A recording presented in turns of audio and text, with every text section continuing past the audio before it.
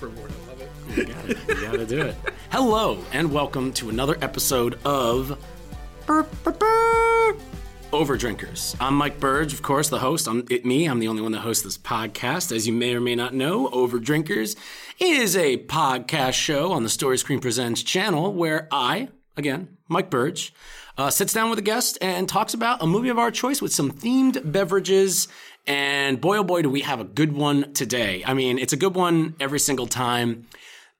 This one is uniquely special because this is my first in-person podcast recording since the lockdown and all of that crazy stuff that happened back in 2020. I am joined today by a fellow fully vaccinated coworker. It's Tim Guy, everybody. That is my real name. Yeah, we could spit in each other's mouths if we wanted to. We could, yes. It's we're just like flying loose with it. Right now. Buddy.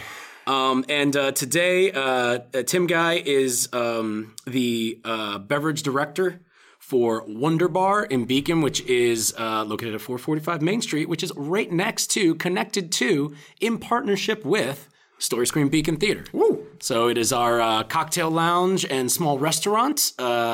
We currently got like a bunch of cool patio seating outside. We're opening up a private event space. It's going pretty good. And Tim has been curating some absolutely amazing cocktails for us on our menu. And we have been naming all of them after specific deep cuts of movies, some deeper than others. Such as the other day, we were trying to come up with a name for the ankle breaker, and we called it the Annie Wilkes, which hopefully you get that, and if you don't, it's from Misery. Some are very, very surface level, yeah. Like Eight Heads Some in a of them Duffel are Bag. easy. It's just named after a movie. But yeah. And so today we are here to talk about Cocktail, the 1988 film from the director of Species in 1995, Roger Donaldson.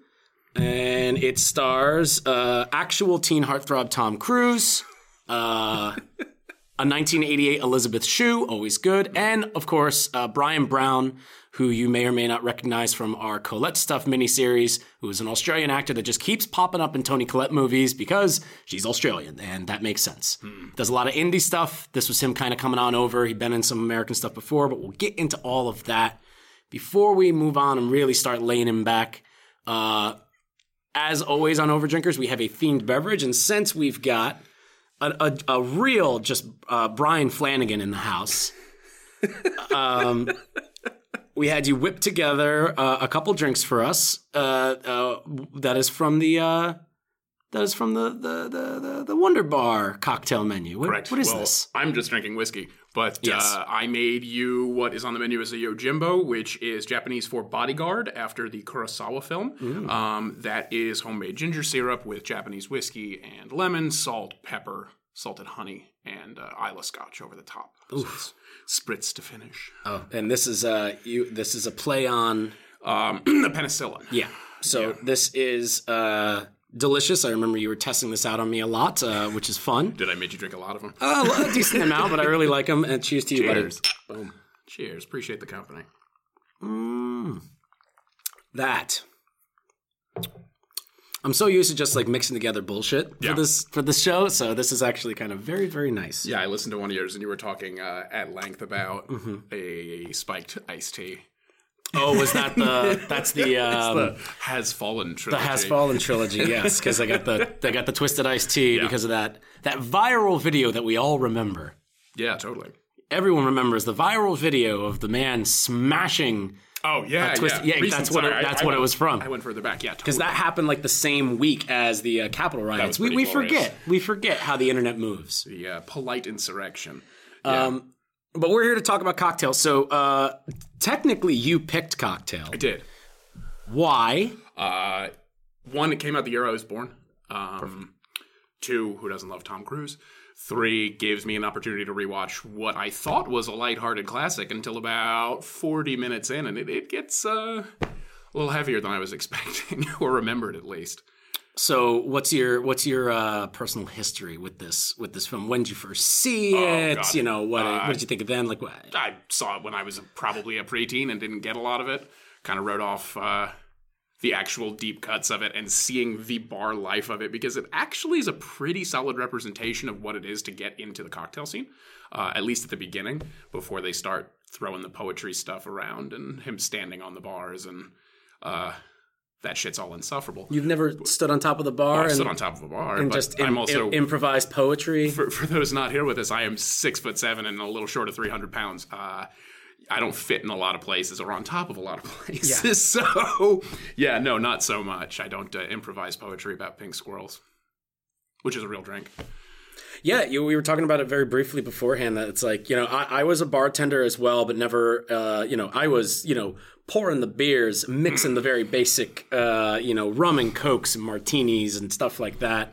My expertise, if you want to call it that, into the realm of cocktail mixing really just kind of exists only on this show, where I'll develop something after reading a bunch of stuff, because I'm like, oh, it'd be fun to do like a weird, like kind of tiki drink with like rock salt, fuck. You can swear on this too, feel free. With Pop Rocks for when Spider-Man was coming out. I just developed like this kind of blue drink with red Pop Rocks, and there you go. Nice. Tasted okay. Nothing as good as this.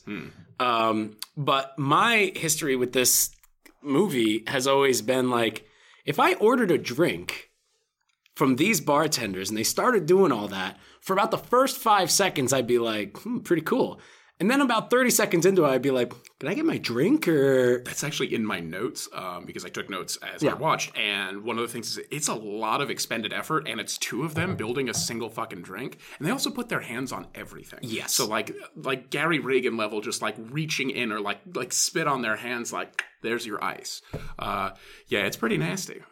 It's a weird movie to watch, from someone who's inside the industry, that kind of perspective, which, is like a generally large percentage of the population.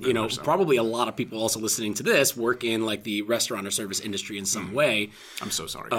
It's one of the roughest gigs and stuff, but it is, the familial aspects of it are really cool. Whether it's the people that you work with or the people that you serve, like there is like a, the good outweighs the bad, I have typically found in most places that I've worked, unless that place just sucks in general. No, I agree with that.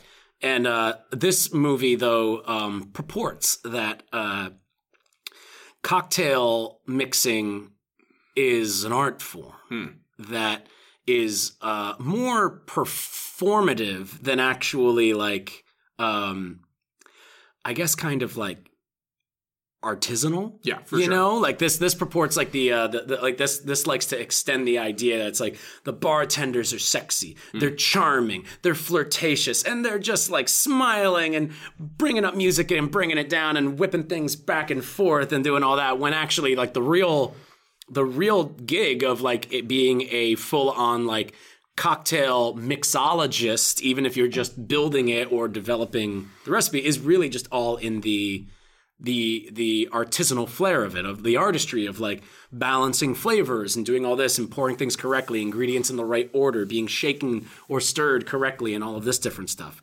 Would you agree with that? For sure. Flair's a really good word for that as well. That there is a specific style of bartending. This is a thing that does exist. Yes. Flair bartenders. I've been to a TGI Fridays. I know what they're doing. Like the big tins pouring rainbow shots and juggling bottles and qualitatively speaking, you're usually not getting a good drink out of that no matter what. That's the kind of person that's just throwing a bunch of shit in with that, not actually measuring. And I'm a very firm and fastidious believer in jiggering and measuring everything to drops, quarter ounces. Everything is scientific measured for us. Because I'm not fucking around. Yeah. I mean, because there's so much going on. Like, that's, in general, the movie. I watched it with my sweet boo, Diana. Friends, listeners of the show will know of whom I speak. It was my birthday yesterday. And so for my birthday, I watched Cocktail. Oh, God. With Diana. And Diana had to watch it with me. Of course. Because it's my birthday, and she has to do whatever I say on my birthday. That's the rule. Yeah. And she had, like, the same kind of familiarity with this. She had seen it when she was younger. Didn't really remember a lot of it. And then as we were watching it, we were just like, I have not seen this movie. There is no way that I forgot this. Yeah. But in it, I was watching it, and we get about This movie is like a clean, 100 minutes. It's about a little over an hour and 40 minutes. At about minute 55, Diana turns to me and in her infinite wisdom encapsulates in a single statement everything that I was feeling about this movie, which is, what is this movie about? And it's a very simple question, but it's one that some movies just can't really get. Like, what is the theme of this movie? And at about minute 55, you should start to kind of articulate what the movie's trying to say. We're not trying to say that we need to have some kind of mind-blowing theme going on with the 1988 Tom Cruise vehicle, which we'll speak on that in a little bit too. It's more, I was having a hard time trying to figure out, does the movie think that I'm supposed to like Tom Cruise at this specific moment when he's doing these kind of fucked up things? Or am I supposed to be hoping that he changes?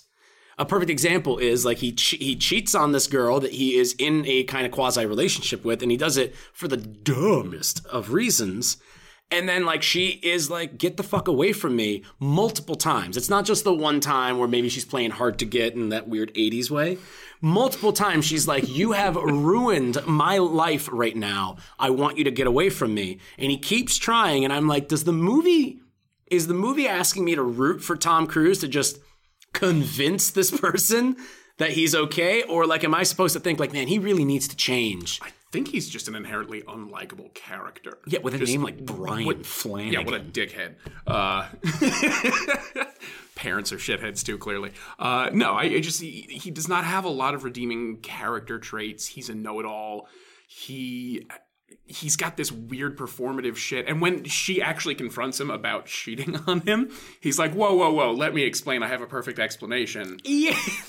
They bet me I couldn't do it. Yeah, it was a dare. It was a dare. It was a dare. And her response is just you care more about a dare than my feelings. Yeah. And he's essentially just oh, now hold on a second. That's not what I said. Well, it's the boys. I'm doing it for the boys. Yeah. It's a bad movie. I think that there are parts to it that are really cool. I think the movie loses a lot of its energy whenever it's not doing any of the bartending stuff, which surprisingly is most of the movie. Yes. There's this whole, it starts in New York City and it goes to Jamaica and then it goes back to New York City, and it's just going into hotel rooms and different places. And it's expecting us at the end to believe that a child that was conceived a few weeks ago is still not born when he's got a bar named after him and a steady income of people coming in and happy that he's doing it. Is that supposed to be opening night or something? That's still a little bit of a stretch. Yeah, that's when he finds out he's having twins at the end as well. Who the fuck wrote this Sorry, thing? Spoiler alert. No, these are spoilers. Yeah, that's in the description. 32 years old now. Spoiler alert on that one.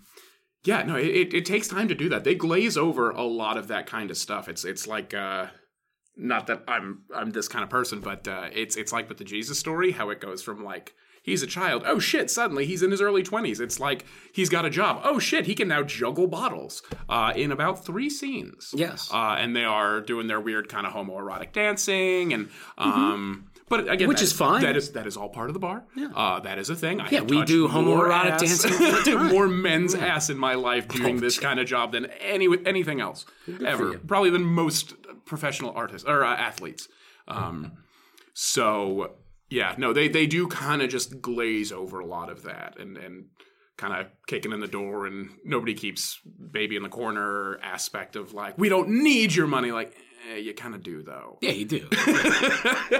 It's a funny thing. I can look at this movie objectively, not bringing any of my personal feelings or experiences into it, which is one of the most boring ways to critique a movie. I think that having a certain sense of bias, whether good or bad, is always good in presenting what your voice and opinion on a movie can be. But as someone who has worked in restaurants in all the different things from dishwasher to manager and all the little steps in between, front of house, back of house, behind the bar, BTB, right? That's what they call it in the industry, BTB. You've heard that. Sure. Yeah. The movie I feel like the movie it's based on a book. And I believe, and I'm not even going to bother to check, but I'm pretty sure the dude that wrote the book wrote the screenplay. Who fucking cares? But it's such a negligent, or even better word would be like naive point of view of the industry as a whole. And I think that it paints a picture. It's not trying to talk about the industry. The industry of bartending is the last thing that this movie has on its mind, even though it literally is about starting a bar. And a guy like who wants to be like a millionaire, who like is just totally cool holding babies on the bus. That is in the beginning, thing in my notes. where you're just like, oh, so he's married and has a kid?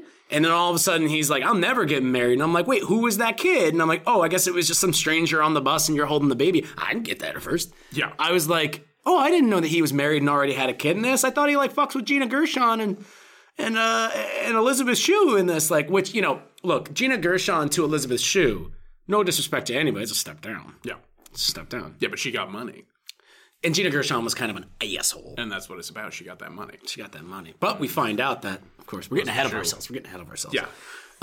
Spoiler alert, Elizabeth Shue also has money. I know that you got some notes that you took on this. Yeah. Which is fantastic because I'm a no notes kind of guy. Got it. I like to try and just kind of go off the general feel and vibe. Sometimes if something really sticks out to me, I'll write a note. But the kind of like double-edged sword of that is if something really sticks out to me, I'm not going to forget it, which I have a couple of these in here. But talk to me about some of your notes and stuff real quick, and let's go over some of this shit. Well, full disclosure, I do smoke a lot of weed, and so I write notes because I will forget that. My first couple things written, military police, do they do this? Do they actually like American flags on the car, sirens and everything? That's like an actual thing. I've never seen a military police car before. That I know of. They can. Yeah. There are 6 of them in that car, not counting Tom Cruise. When they get out and they're all slapping him on the back. Yeah. There are 6 of them that climb back into that fucking clown car. Yeah, this is like, that is something that someone, again, who was in the military police is just kind of like, that can be your gig or you can just be assigned to that. Okay. I find it very interesting that is the job that they give him, which in the sense of like you would imagine that he's got like when you're in the military, you get imbued with a lot of rules. When you're in the military police, there's even more rules and stricter responsibilities kind of enforced on you at a young age. His character shows none of that. It's only really mentioned that he's in the military for the first 5 minutes. And I feel like it's essentially just a hook to get you, to get the generally wide audience to connect with this character early on and then just kind of watch him do stuff. And then it never comes back up. You should know that this movie was insanely successful. This movie was fucking crazily successful. This movie was made for about an estimated $20 million. And it made worldwide over $171 million. Holy shit. And this is the Tom Cruise thing, where this is after Top Gun. This is after Risky Business. This is the same year as Rain Man. This is right before Born on the 4th of July, going into Days of Thunder, which you've heard of that movie, right? I have, yeah. Days of Thunder? Yeah. You know that movie? In passing, yeah. You've heard of it? I have. That's great. That's an inside joke that no one else has. This is peak Tom Cruise. This is like Top Gun and Risky Business come out about 2 years apart, and then this one comes out 2 years after that. This is Tom Cruise mania. He is at not necessarily the height of his power because he's going to go on to become, at one point in the 90s, the most powerful person in, I would argue, movie history, which he still kind of maintains a little bit of that to this day. And we'll speak on that a little bit more too. But the movie is not good. It was skewered by critics. People fucking hated this goddamn movie. Critically, professionals and stuff, but Rotten Tomatoes back in 1988 would have given it fucking 90%. Yeah. Certified fresh by people who don't know what they're talking about. Yeah, but it is, but like the military thing, I think, kind of goes into that, and it's checking off quadrants that you might not even realize are there, where they're just like, we want teenagers to be able to like this. Tom Cruise is in it. Boys and girls will like it. Boys want to grow up to be like Tom Cruise. They want to emulate him. And the girls, they want to fuck Tom Cruise. Or go out to like a a dinner with I him. want to hold his hand. Yeah, Yeah, hold his hand. I get it. People in their 20s and stuff, they can see themselves in this. Kind of the same thing. Young people. And then as you start getting into 30s and 40s and 50s, you want to start kind of being like, oh, what's your reason for going to see this? Drinking. Great. People like that. Also Tom Cruise. He's young, old. Everyone loves it. But you also have what about the older crowd that are getting dragged to this thing? He's in the military. Support our troops. That has to be it. Because there's no other reason to do it because it doesn't inform his character in any way and it never comes back up. Yeah, I think his uncle, who I want to know his backstory. I want a prequel film about Uncle Pat. Uncle Pat's a straight shooter. Character. He's just whoa, what do you got to worry about? Just walk away. She's giving you the out. At the end, I'm like, Uncle Pat. Yeah. All right. Uncle Pat does not have a wedding ring on his finger. He does not. But Uncle Pat knows how the world works. Very much so. Yeah. He is that world-bitten, bitter bartender. Yeah. Doesn't give shit away for free. Almost knocks somebody's eye out. And that dude is still a regular, which says something to Uncle Pat's improprietary skill. Yeah. He's got that one little fly that's there. That's the other thing too. Uncle Pat with the he's a little strict on it. You slide stuff here and there. And that's how you build a community. People are drinking a lot in this movie while they're working behind the bar. Very much so. And listen, you toss some back. You're having a good time. You got to loosen up. Otherwise, you're going to be too uptight filled around with these people. You get cranky and you get the service shakes. You get a little buzz. Yeah. They are straight up he's just pouring daiquiris for people and then just drinking them in front of them with the daiquiri that he just made them. And at some places, fuck yeah. In the environment that I feel they're trying to present these bars as, these fancy bars, some of them, there's they're in a kind of dirtball TGI Fridays before before TGI Fridays really fucking launched off. And then they're in this weird where people get fucking murdered during the day when the bar's not open, that cell block place. Yeah. And then they're at this weird tiki hut, which as soon as that showed up, I was like, yo, Tim is probably freaking the fuck out right My now. favorite line in the movie You would is, love that. would you like one of my rum specialties? Yes. When he was building that, I was just like, this is fucking great. Tim has been in this position before. It's totally me. Yeah. Yeah. It's a movie that is genuinely entertaining to watch because of Tom Cruise. Yeah. Tom Cruise is just an entertaining performer. It's insane. He's electric. I can't put my finger on it. I've been thinking about trying to start a series on going into that, but I've already got so much on my plate right now. But that is a dream of mine to one day really dig into Tom Cruise and just figure out exactly how this monolith of a character works. And there's so many different layers to it, too. Diana was asking, where is this at? And, when did he become a Scientologist? And I'm like, that's the thing. No one really knows. Yeah, that's a good question. It's Scientology has been around for a long time, yeah. But it really didn't come to the forefront until about, in the 90s, well known to people. So that means it had been around for a very long time. Well, that's because of celebrity as a whole, though. Exactly. L. Ron Hubbard was a surprisingly good manipulator on that kind of shit and knew that if you get somebody big, a name attached to you, then people actually give enough of a shit, even if it's not something with a real solid dogmatic base. It just gives you that extra level of credence. Well, if this famous fancy person does it, well, shit, they can't all be wrong. Exactly. Yeah. Yeah, and it's all these dudes. I mean, obviously it's more than that, but the big ones are all the same general era of John Travolta and Tom Cruise and Valerie Bertinelli. Is all that kind of same peak fame, late 80s, early 90s. Yeah. It's weird. It is fucking weird. Scientology, weird. Fucking weird. And it's not just what it is and its existence, just its history and how successful it's been. It's all weird. Believe whatever you want. That's cool. My whole thing with religion is you can believe whatever you want as long as it doesn't hurt anybody else. Yeah, Scientology doesn't really seem to... No. Hold on. Let me finish. Scientology doesn't really seem to hurt people in the same way that many other mainstream religions do, such as subjugation of certain races, cultures, beliefs, who you are, identities. Scientology is kind of the most cult-like religion out there. Well, that's what it is the microscope is turned inwards instead of outwards. So the focus is not let's cut these people out. It's why are you not performing better? Why are you not doing something within the organization? Yeah, and it's very it's very strict on who comes in. Yeah. You can't just I believe in Jesus. You're here now. It's more you got to get in. You got to get a test and all this stuff too. So it's a wild ride. Better conversation for another time off the Cocktail episode. Yeah. Given our hot takes on Cocktail. Yeah. What else you got on your notes? Oh, quite a bit. Yeah. I want to make sure we hit these because we're rounding around most of the stuff that I want to talk about. Okay. Well, just to go back a tiny bit, there are 3 long shots of dogs pooping when he gets into Manhattan.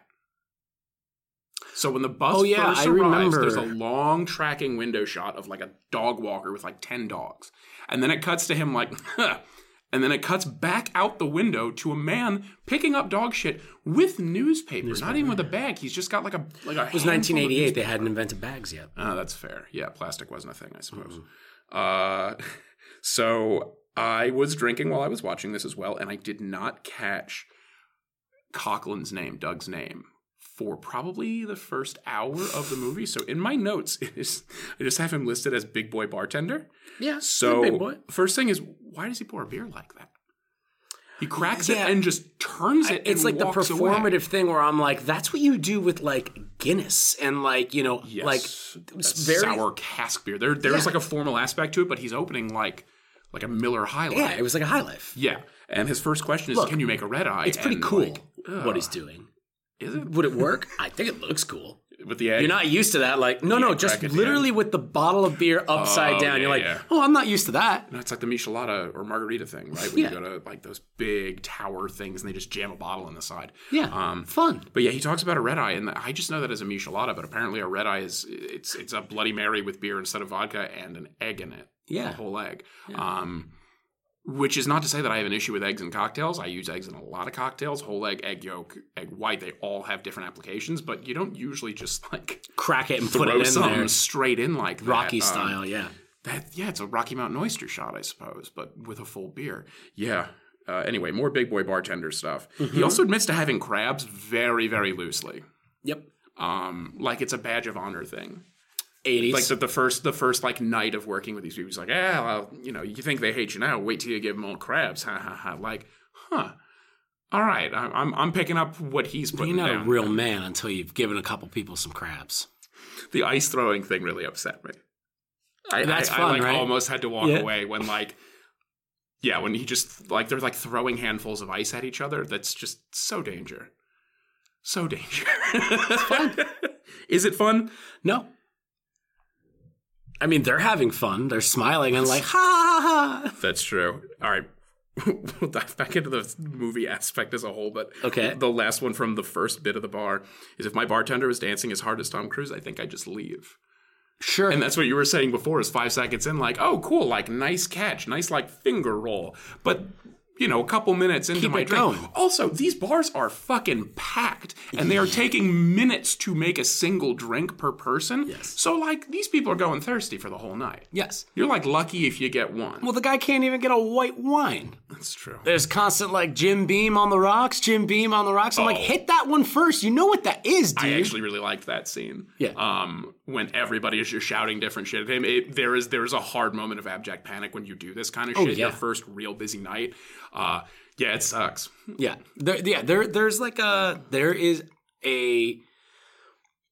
There's an understanding of how the job works on a very basic level, and I don't know how much of this kind of got lost either from the book into the screenplay or the screenplay into the movie or in the editing, the acting, the performative nature, who knows? But there are moments in it where you're just yeah, I've been there.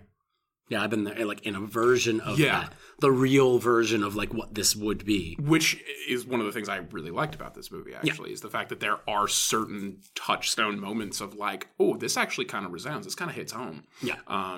But some of it is just so insanely ludicrous. Right. There's more ludicrous stuff in there that is just, kind of performative, for the sake of, what the movie's trying to do, where the story goes, where we need to place these characters. But there are like little tiny industry stuff. Like I love all the stuff with the waitresses at the Fridays, because that is like, the relationship that you have as a bartender with your wait staff is extremely important. I love the whole thing of like her coming to tip him out and he's like, I don't deserve it. And she's like, who said that you needed to deserve it? You got this, kid. That kind of thing. Socks. And he wrings out his socks and stuff. Like there's stuff in there where you're like, yeah, man. Like, yeah, like I've been there, like I'm like starting out a gig and being like, I don't want to take advantage of the people that are around me and it feels like nobody likes me. And then as soon as you get out of that shift, you realize that like, no, everybody's just in the shit and we do what we got to do when we're on the clock. We got you, kid. We take care of one another here. That's how most places I've worked have been. That's how a good place operates.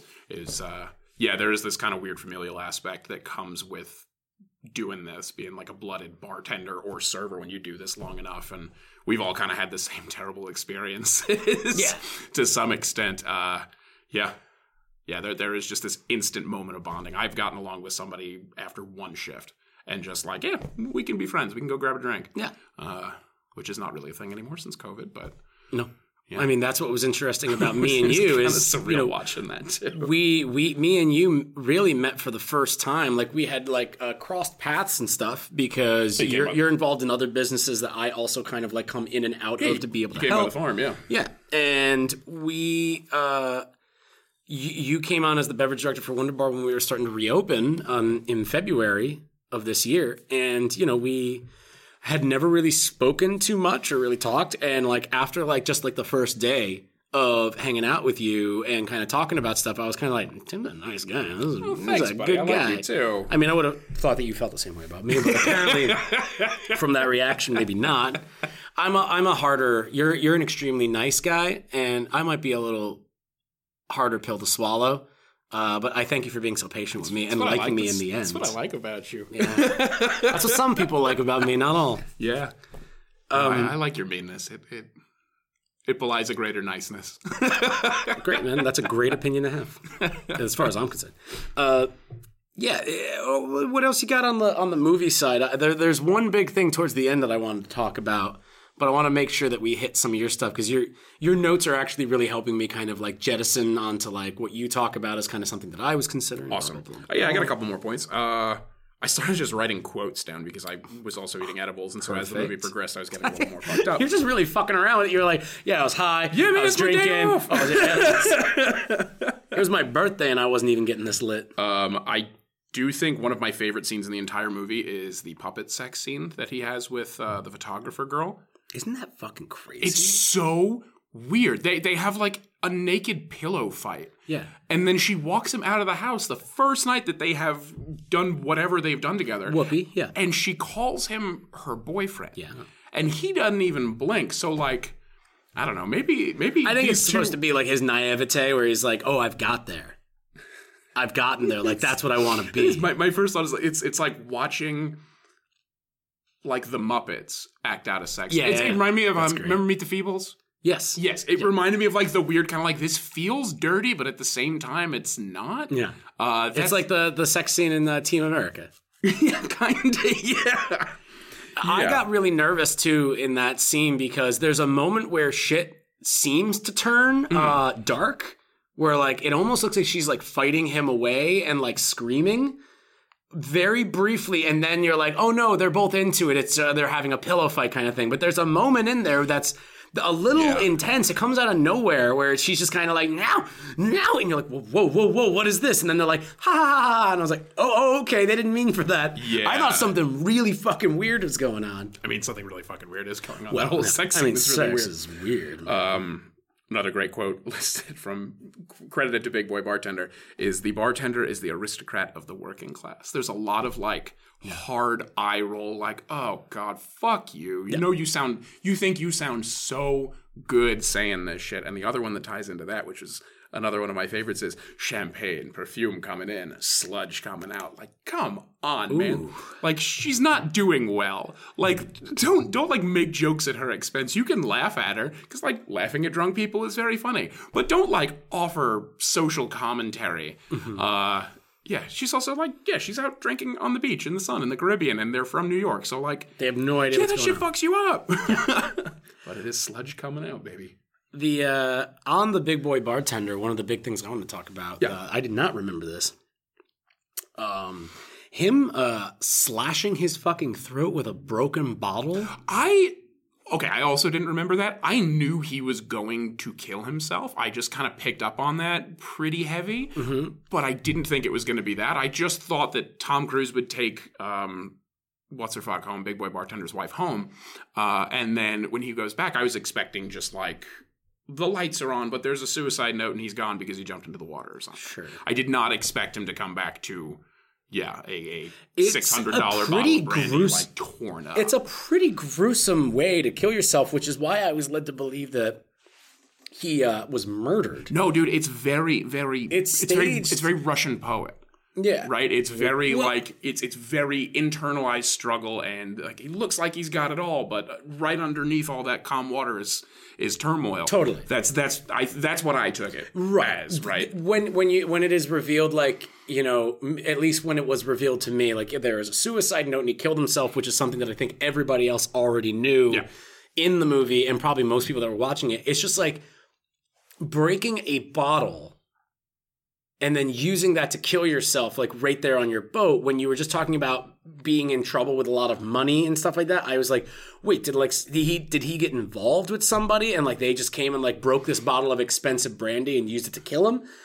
I get that, like, yeah, he killed himself and stuff, but like the scene of it in your 1988 summer blockbuster at the end of this, like, kind of like romantic drama is really intense. Yeah. And it kind of took me aback, like, oh, jeez, like, there's a lot of blood.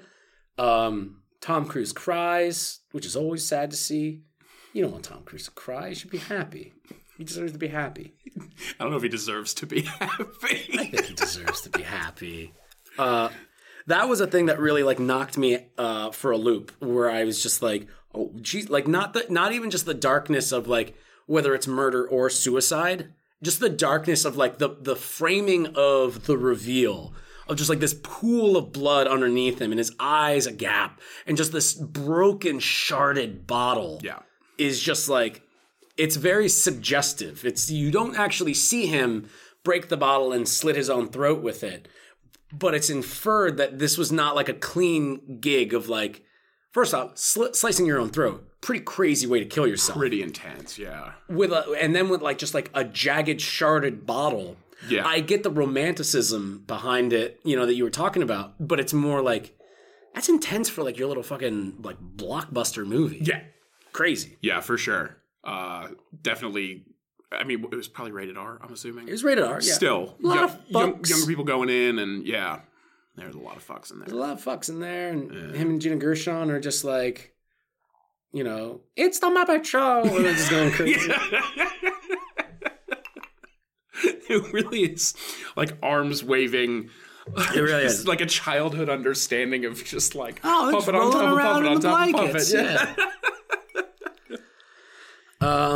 What else do we got in this? Elizabeth Shue, you know, she's doing her thing. Mm-hmm. And the dude that plays her dad, Lawrence Luckinbill, famously played Spock's brother in Star Trek: The Final Frontier. Okay. This is a dude that, if my understanding is correct, he's like related to somebody. He's like let me see if this is here. He's like related to somebody in like the kind of like the stratosphere of movie making that has allowed him to kind of pop up in like bigger things and stuff. But for the most part, he's kind of stuck to little like roles like this, like in Cocktail. He is a fucking weirdo. I've seen him in interviews and he's a super fucking weird dude. And William Shatner cast him in Star Trek V: The Final Frontier, which is the Star Trek that William Shatner directed, because William Shatner claimed that he saw him on like a one-man stage show of like Lyndon B. Johnson, and wanted to cast him. But also he's like the husband of the daughter of like one of the producers of Star Trek or something. Okay, gotcha. So it's kind of like a strange nebulous. Gotcha. He's fucking great. You know what this man doing historical work needs is more space in his hat. Yeah, exactly. Yeah.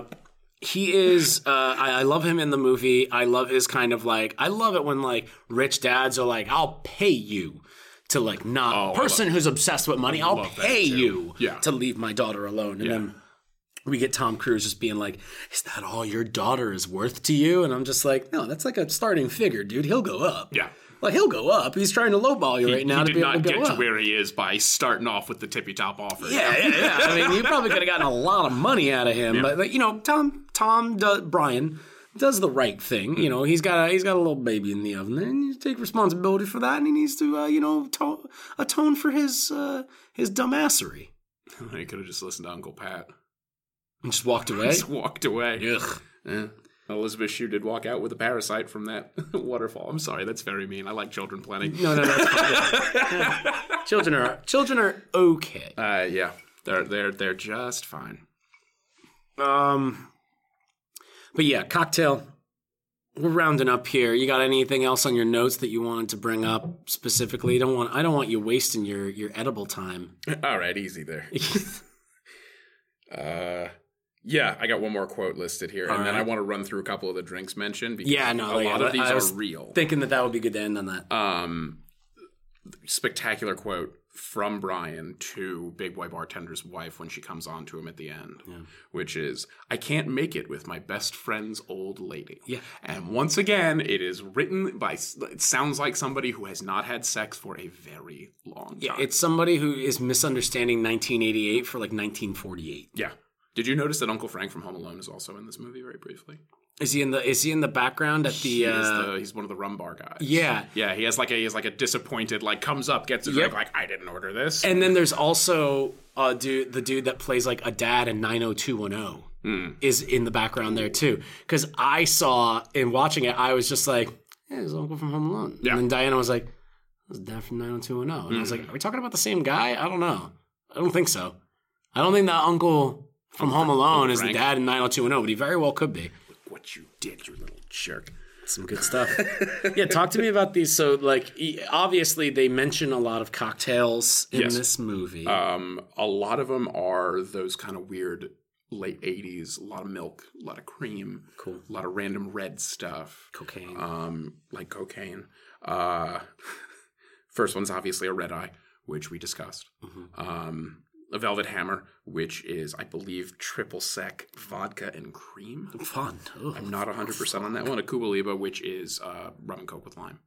Sure. And he vehemently, I do remember that scene very well from childhood of just like, haha, Cuba Libre, blah, blah, blah. He looks up and says with like you venom, bitch. You fucking bitch. Like, whoa, Tom Cruise. Easy. That was real to be fair, the wording, a little intense. Yeah. But the definition, pretty on the nose. Like, she's kind of being a little bit of a bitch by not just saying rum and coke to a bartender on his first day. For sure. Being a little bit bitch. For sure. He also gets turned away from every job in New York City that isn't a bar because I would imagine being a veteran has to open being a veteran and also door? Looking like Tom Cruise in 1988 would help him out a little bit. But, you know, he's supposed to be down on his luck. You're telling me that, like, a booming 80s stock gig is not going to let's give a chance on him. He's a young go-getter. If he went to 24 out of these places, the odds of him hitting one of them that at the very least had, like, you know,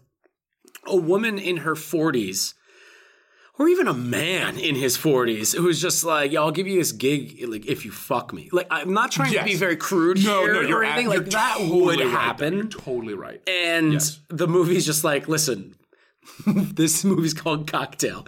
He needs to get turned away, so he goes to bars and gets a job as a cocktail bartender. And I'm like, but somebody would have been like, fuck me for this job. Yeah. And he seems like as long as they dared him to do it, that he would just do it anyway. That's true. If it had to do with money and it was a dare.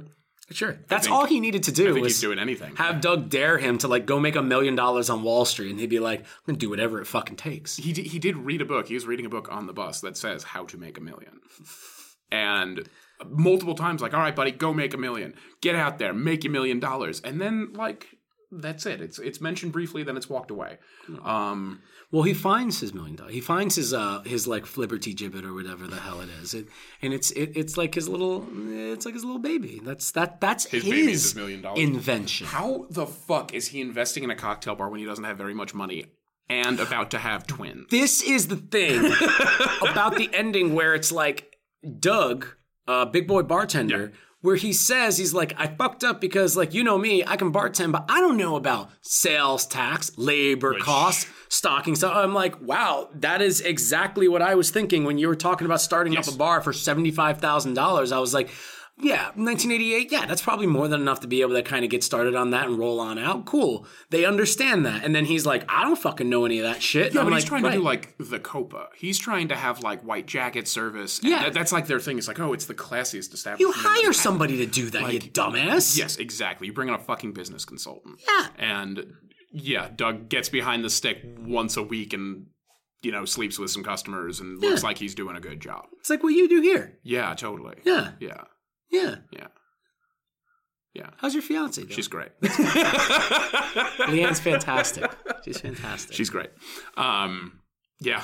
Oh, wait, back to the spectacular drink. Sorry. Yeah. We're not even that close. An orgasm, which is another cream-based shot cocktail. Yeah, there's a lot of creamy stuff. A lot of pink and cream. The Pink Squirrel is one that I actually did a little bit of a deep dive on. That cocktail has a very strange and like serious cult following in certain circles, and it's also cream, but it's creme noyau, which is it's kind of like hazelnut in taste and appearance, a little bit like hazelnut or almond, but it's actually made from peach or nectarine pit. So it's this kind of like old, it's not really made very often because it's not very good, but people really like it. It's one of those. It still exists. I've heard calls for that before, and I've heard like obscure plays on Squirrel. Black Squirrel is a thing with walnut, which surprised me. Dirty Mother, which is of course a milk cocktail. All of these are fucking milk and cream cocktails. But that's like 80s stuff, like like we were talking about. And then these three, I honestly had some trouble finding anything on. A three-toed sloth, a death spasm, and a dingling. I know they are all real. I think a dingling is a stirred vermouth cocktail. But yeah, so there's like a little bit of a deep cut to some of these things. Very much so. That kind of thing. I do love the martini like bit where I was like, what did you want? And he's like, a martini. He's like, great. What's in that? Yeah. And it reminded me of my story from a couple weeks ago with, did I tell you my martini story with the woman who wanted a martini? And so this woman comes in with a group and they're all being really weird. It was the same group that I know that I talked to you about where they showed me a picture on Instagram of a cocktail from like a year ago. And she was like, I want this. And she ones that said they knew your parents, but they don't know your parents. And then they were like, all of them had a weird thing where one was like, this guy knows your parents. And I was like, you do? And he looked at me like, yeah, I met them the other day, and I was like, I find that very unlikely. Wait a second. So this dude didn't approach you and say, hey, I know your parents. No. Somebody at the table pointed at this guy and said he knows your parents. Because they were like, you're one of the owners, right? Like, and I was like, yeah. You? Yeah, and he was like, yeah, they're from the Midwest, right? And I was like, no, they're from here. And he was like, oh. And I was like, they live in Port Jervis right now. Were you in Port Jervis recently? Because they don't leave. Yeah. And they were like, okay, anyway, we'll get there. Like, they all had something really weird going on. And one of them was like, are any of these cocktails, the special cocktails we have on our menu, she was like, are any of these cocktails a martini? No, because that's not a fucking house cocktail. Right. And so I was like, oh no. So like none of these cocktails are like a play and a martini, but we can make you pretty much any kind of martini that you really want. Mm-hmm. And she was like, great, I'll have a martini. And I was like, fantastic. Would you like a vodka martini, gin martini? And she was like, no, just a martini. Well, but that is a standing issue, though, and that's something I've been working on for God knows how fucking long, is the term martini thrown around instead of the word cocktail. Yeah. As a whole, people will just say, oh, I want a pear martini, and it's got nothing to do with passion fruit and pear, none of which make it a martini. Exactly. It is in fact, a cocktail. Yeah, I was like, no, there's like vodka and gin, like you can have those. You can have a vodka martini, a gin martini. Oh, you could have a vodka gin martini if you want that. And then she goes, vodka gin martini? That sounds disgusting. And then I said very quickly, and I'm kind of proud of myself, I was like, ma'am, up until 15 seconds ago, you didn't know that either one of those things were in a martini. And then the rest of the table was like, ooh. And then she pulls out like these like Guy from Up level glasses. and like looks at the menu and goes like, I'll just have the top one, and gets I believe at that time it was a Miller's Crossing. Yep, which is the moonshine parasol. furthest fucking thing from a martini that you could get. Yeah, it's a moonshine parasol with banana. Yeah, so these are the things that we deal with either as a server or a bartender in talking about cocktails and drinks with people. And it's just like that whole scene, again, going back to something we were talking about earlier on, that whole scene of his first night and everybody blah, blah, blah. It's one of the most like realistic depictions of like your first night on the job at like a gig like this. Well, that, and you add on top of it, I was here when the previous consultant was here. I was here 2 years ago and I had this cocktail. Can you make me this cocktail? I think it was green.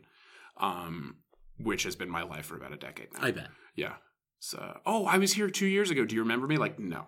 I don't remember people I met 20 minutes ago.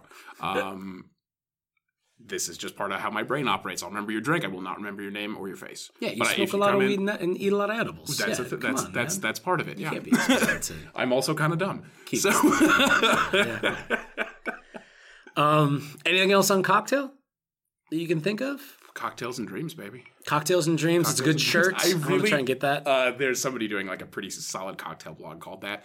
But I love the nostalgic look that he gets on his face when he looks at the wall after Doug has killed himself. And there's like the stick figure drawing of a girl with big boobs and just a circle that says Cocktails and Dreams. Also, terrible name for a fucking bar. Well, that's why I like how he calls it Flanagan's. Terrible. And then it's like the idea Cocktails and Dreams is going to be like, that's that location. Then it'll be Flanagan's, like Irish bar. And it'll be like that. I just instantly don't trust a place that has what it does in the title immediately. So like, I don't want to go to like Good Food Restaurant or The Beer Bar. That's a great fucking Good Food Restaurant. Good Food Restaurant. There's a place up here. What is it like Dave's like Food? Dave's like Pretty Good Bar or something like that. Like, I like that. That sets expectations where they should be. Yeah, there's a Dave's, couple. It's clever, just fine place. Yeah, there's a couple clever little businesses around here. Well, Tim, thank you so much for joining me. Thank you so much for having me. Absolutely, this was fun. Cocktail. No idea what this movie's about, what it's trying to say. I guess just like, money isn't everything, but also wouldn't it be great if you also have money with the stuff that you get? The moral of the story is sleep with everybody because you don't know whose dad has money. that's the lesson. Good. That's the lesson that I take. Just from sleep with everybody until you find one. Yeah. And then he's just ideally under a waterfall. Ideally under a waterfall. Ding, ding, ding. You knocked her up and she's got money. Ka-ching, ka-ching. Have you ever seen the movie The Heartbreak Kid? I have not the Ben Stiller one. It's the one with Charles Grodin. It's an Elaine May movie from like 1972. It's fucking great. It's got Sybil Shepherd in it too, and it's about a guy who goes on his honeymoon and falls in love with this like slightly younger girl. And it's about like trying to get out of your own class and different things like that and cultural views and blah, blah, blah. But it ends with like he's trying to marry this like younger girl by talking to the dad. And the dad's like, you absolutely suck and I'm going to pay you this much. I'll pay you this much. I'll pay you this much. And again, it's one of my favorite things in like either a romantic comedy or romantic drama or just in general in anything. I hope that one day it happens to me, not necessarily in those specific situations, but just like, I really want somebody to be like, I'll give you this much money to walk away from this person. It doesn't have to be romantic or anything like that, but I just want to be like, do you think that person is worth that? And then they go up and I'm just like, I'm ripping up the check they get. God, I fucking love that shit. I like the idea of you getting to a point of like, okay, I actually do think this is the person's equity. I think this could be what this person is worth to me. Yeah. Well, especially because like I got the romantic thing down. Like that, my soulmate is locked in. Yep. So everything else would be like, if it was someone like you. Yeah. And like your dad shows up and he's just like, actually I haven't liked, I don't like seeing you around my son. You're a bad influence. He's doing all this stuff. Here's $10,000, a $10,000 check to leave my son alone right now. And I'm like, is that what you think your son's worth? And he's like, okay, fine. I got another check right here, $25,000. And I was like, he might be worth it. No, he's not. He's worth more than that. He's like, well, I got another check here for $150,000. I would take that one. Yeah, for you. For that, you could start Cocktails and Dreams. And then we'd still fucking hang out. Yeah. I'd split it with you. Yeah. Yeah. That's we just talk on the phone. We just put fake mustaches on over our real mustaches. Easy shit. I got a shit ton of mustaches. All right, Tim, thank you so much for joining me, man, again. And thank you, listeners. Tim, did you have anything you wanted to plug as far as, like, you know, they got Wonder Bar down, they know that. Yeah, come to Wonder Bar in Beacon. I also manage Dutch's Spirits in Pine Plains, which is a historic moonshiners farm distillery. And we will, moonshine is very good. And we are working on opening Bird and Bottle as well in Garrison, which is an inn that goes to 1761, so older than the birth of our nation. And also, please wash your hands and be nice to each other. It's good. These are things I want to plug. Yeah, absolutely. Don't be a dick. Yeah. That's it. You got any social media that anybody would follow? Yeah, I'm at the Real Tim Guy on Instagram. Cool. There you go. Instagram's a good one. Yeah, it's all pictures of my puppy. It's but pictures. Well, yeah. You got a good puppy. I got a good puppy. Thank you guys for listening. Remember, this is not the only podcast on Story Screen Presents. It's loaded with other stuff, hot takes, Catho Raycast, loads of other cool things. Remember, we've also got our exclusive content stuff going on. Right now, I am doing the Colette stuff with Bernadette Gorman-White, where we're covering every single Toni Collette movie. It's a lot of fun. I just watched this one called Evening that fucking slaps, even though it shouldn't. And that's going to be on our next episode. Me and Robbie Anderson are also doing 8 Bits, where we're covering video game adaptations into film. We just covered Mortal Kombat. We got Final Fantasy coming up. Really fun stuff. If you go to storyscreenbeacon.com, you can find all of our podcasts and articles and cool stuff there. I got a really funny Blythe Spirit review on there if you want to check that out. I did not like the movie. But also on there, $5 a month, exclusive content. You can sign up. Automatically comes out of your PayPal account. It's a good way to support us and also get some really cool content. I also do a 1 to twice a month posting of my article series Movie Daddy, where I'm covering Spielberg movies and talking about why they are so good and why he is so good. Working on my Terminal one right now, so that first part's not very true. It's okay. It's an okay movie. It's got problems. Exciting to talk about and read. Make sure you check those out. Big thanks to Von Holt for all of our music. Remember to follow us on Instagram at story_screen_beacon. And you can find us at Facebook, Story Screen Beacon, New York. And we're also on Twitter at story_screen. Follow us on all those guys. Make sure you follow us on Twitter if you got a Twitter. We're doing a lot of giveaways and stuff lately.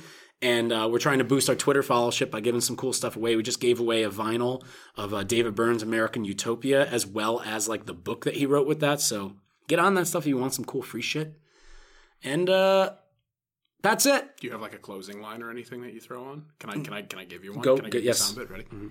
Cocktails and dreams. That's it. That's it. Big boobs and money. And money. All right. We'll catch you guys next time. Cheers. Peace.